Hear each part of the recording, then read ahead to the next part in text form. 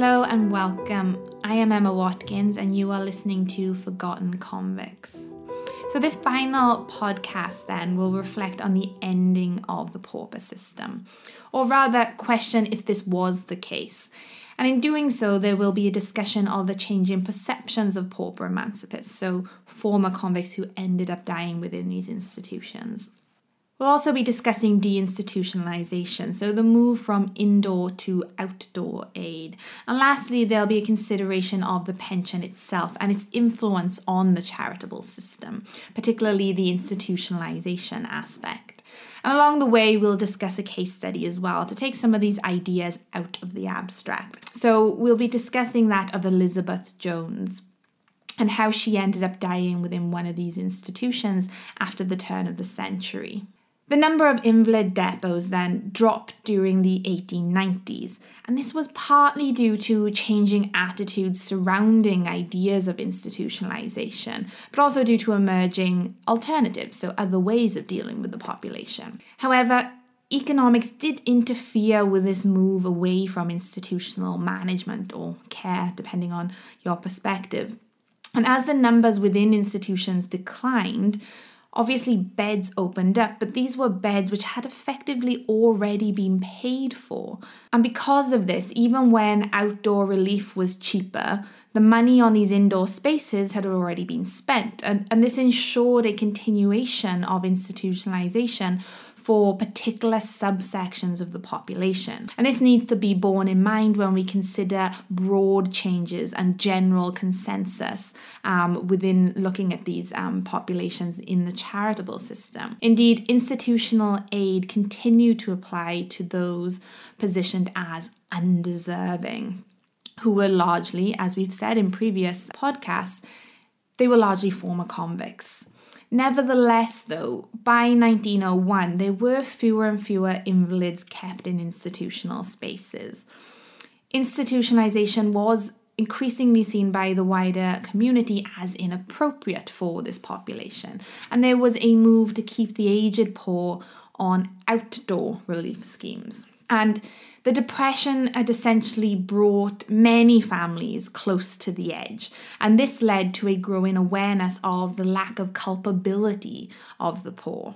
And changing middle-class values also benefited the aged poor because the conditions they were kept in were no longer seen as acceptable as they had before. There was a shift from social control to one of health management. A decade earlier, essentially, these men and women were seen as these kind of old lags, but this changed. They became seen as aged and infirm instead. And there weren't no issues with this move, of course. The issues came with it, but they were different. However, this shift then towards deinstitutionalization wasn't wholesale, and it certainly wasn't immediate, and neither did it go unchallenged. Members of benevolent societies, senior government bureaucrats, and parliamentarians did push back against the shift towards the institutionalization of aged paupers. And this is demonstrated in the opening of Port Arthur, a notorious penal settlement in 1876 for emancipist invalids. And there was also an approval at the same time of harsher regimes to, quote, regulate the bodies of invalids. Still, these conservatives in turn were challenged as well. For example, the newspaper The Mercury was very critical of this reopening, and the Daily Telegraph suggested that the general public would not object to paupers ending their days with better diets. So there was increasing sympathy there. Moreover, long before the general public expressed concerns, pauper emancipists themselves were kind of exerting their own agency to improve their positions, as we have already touched on in this blog 2 post and the podcast associated with that. Nevertheless, there was a growing recognition that liberalism had failed particular groups, which included the aged poor. And it was this kind of realization which led to a social climate in which society perceived the aged poor and paupers in a different light. And the belief that middle-class virtues such as temperance, hard work, and thrift would prevent crime and pauperism was shattered by the Depression of the 1890s. And it was acknowledged that old attitudes and responses to the problem of pauperism simply hadn't worked, and the government now needed to kind of step in and aid the poor. Essentially, the Great Depression of the 1890s enforced a recognition that individuals were not always at fault, and this helped shift the response to pauperism and invalidism to one of outdoor relief in place of institutionalization, which was seen as being harsher. And the charitable institutions then became the old age homes of the early 20th century due to what Piper has termed a compassionate reform, taking precedence over deterrence, and increased outdoor relief came where this was possible to ensure that less people ended up in these institutional spaces. And consequently, despite some disagreement, there was a broad consensus in terms of the attitudes towards the aged poor, which changed. And this did in turn influence practice, albeit slowly and not for everyone. And this, as I said earlier, needs to be borne in mind. So if we take the case study of Elizabeth Rowbottom, who was formerly Jones and also has an alias of Walford, just to confuse matters, we can see how this was borne out in practice. So those such as Elizabeth then, with convict pasts and little support networks in the colony, still ended their lives in these establishments after the pensions were brought in, essentially. So Elizabeth was convicted in 1842 for stealing from her master a shawl worth 2 shillings and 2 pence, a bonnet worth 6 pence and 3 pence in change. And she was tried at the Old Bailey in the Central Criminal Court in London. And she said to her prosecutor during the trial, quote, "You gave me the bonnet to wear and lent me the shawl. You took me into your service at 1 shilling a week, and my victuals you never gave me a farthing of money and scarcely any victuals." So despite this protest, Elizabeth was sentenced to 7 years transportation. And there was also another indictment against her at the trial for stealing a gown and other articles to the value of 15 shillings, also from her master, which likely contributed to the decision to transport her. The Garland Grove left in October 1842 and arrived in Tasmania 3 months later. Elizabeth was from St. Pancras in London, and she was just 15 at the time. She was also a member of the Church of England. She had been working as a nurse girl, and she was able to read. She was described in her description list as pock-pitted.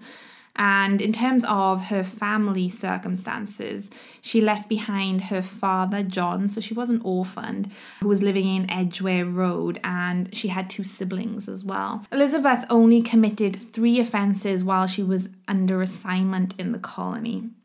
And these were all non-serious regulatory, or what we term status offences, including being absent without leave, misconduct and disobeying orders. And her punishments were generally solitary confinement. But the last offence resulted in 6 months hard labour at the wash tub, which is quite a harsh punishment. Elizabeth received her ticket of leave, allowing her some greater freedoms while still tying her to the colony at the same time in 1847. And the following year, she received her conditional pardon. And then finally, in May 1849, she was awarded a certificate of freedom, and so it was a free woman. 4 years after becoming free, Elizabeth married Henry Rowbottom, and he was also a former convict and had arrived on the Osler and Carter. And Henry was a tradesman who was also transported from London for 7 years, leaving in 1844. In total, Henry and Elizabeth had 4 children between 1851 and 58, including 3 sons and a daughter. The first child was actually born before they were married, but joined the family afterwards. So Elizabeth had died in an invalid depot later in life, in Launceston Invalid Depot to be precise, aged 74. And she was buried in February 1905 in Charles Street General Cemetery. But interestingly, her husband was also at the Invalid Depot at the time, and he died there aged 77. Elizabeth had her first day at Launceston Invalid Depot in 1898, in fact, and she was in and out of the institution. She had one stay also at another pauper institution, the Newtown Pauper Institution, in 1902, before then re-entering the Launceston Invalid Depot in 1903, and she stayed there until she died. The 1888 Royal Commission on Charitable Institutions, which was a year before Elizabeth entered the Invalid Depot, was prepared to accept that the state would provide for the aged, but it, quote, should not go beyond the minimum in comfort and cost. So it was all about economizing and austerity. Nevertheless, as already noted, there was an increasing public interest and sympathy towards the aged poor, and outdoor relief was increasingly, if very slowly, seen as respectable. Indeed, the establishment of old age pensions was received with general, though not universal, approval.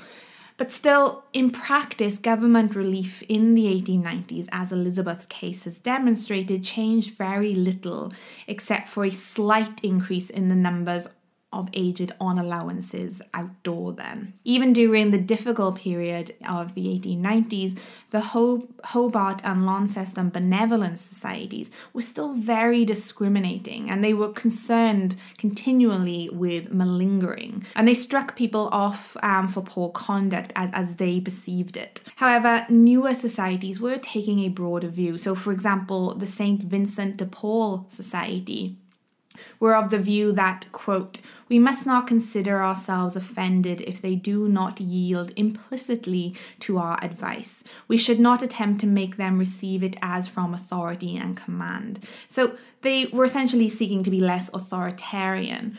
And there was certainly then an unsteady move to deinstitutionalization. The old ideas about deserving and undeserving still persisted, but they were being challenged and questioned. And by the 1890s, there was a serious public discussion in Australasia and Europe about old age pensions. Because many of the poor were also aged, these policy debates were linked with those about charity that we've been discussing. Governments began to inquire further about the position of the aged and the feasibility of pensions, so the practicality of it. And increasingly, pensions began to be seen as a just reward for hard-working citizens. And while pensions were praised as being free from stigma, they still retained what Garton has termed philanthropic ideals, and many were not eligible under the Commonwealth Old Age Pensions Act of 1908, which was later brought in. And this included Asiatics, some Aborigines, those deserted by their spouse, those not resident in Australia for 25 years, or invalids not resident for 5 years.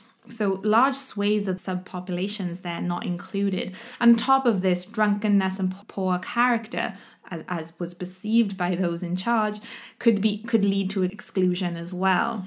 And indeed, O'Brien stated that the radical essence of the old age pension was not as radical as has been presented, because there was sufficient wording in the 1901 Act, for instance, to prevent its allocation from what was perceived as abuse. So the pension was still means tested, and it was still limited to the deserving and those of what were positioned as good moral character. It was less a universal right than a reward for hard work done. And 30% of all claimants were refused during the first year of its operation. So it was quite discriminating then. And so pension in practice was not a universal right then, but a form of state charity.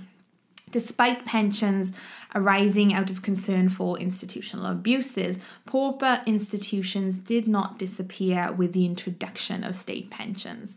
And as pointed out by the likes of Hargraves, quote, in 1905, the last year in which returns identified convicts, there were still 186 former convicts in Newtown pauper establishment. And on top of this, the emancipist population didn't die out as assumed by contemporaries would happen, and was often repeated by historians such as Bolger. So yes, pensions were important in aiding some, but they were not generous, and many of the aged poor continued to need to seek help from charities despite such welfare benefits. The old age pension didn't empty these institutions then, I guess is the point here. And O'Brien argues that this was the initial intention though. Nonetheless, it's certainly true that, of course, the move towards pensions was still a very important one. It just wasn't a shift that happened overnight, and it didn't help everyone. Thank you very much for listening.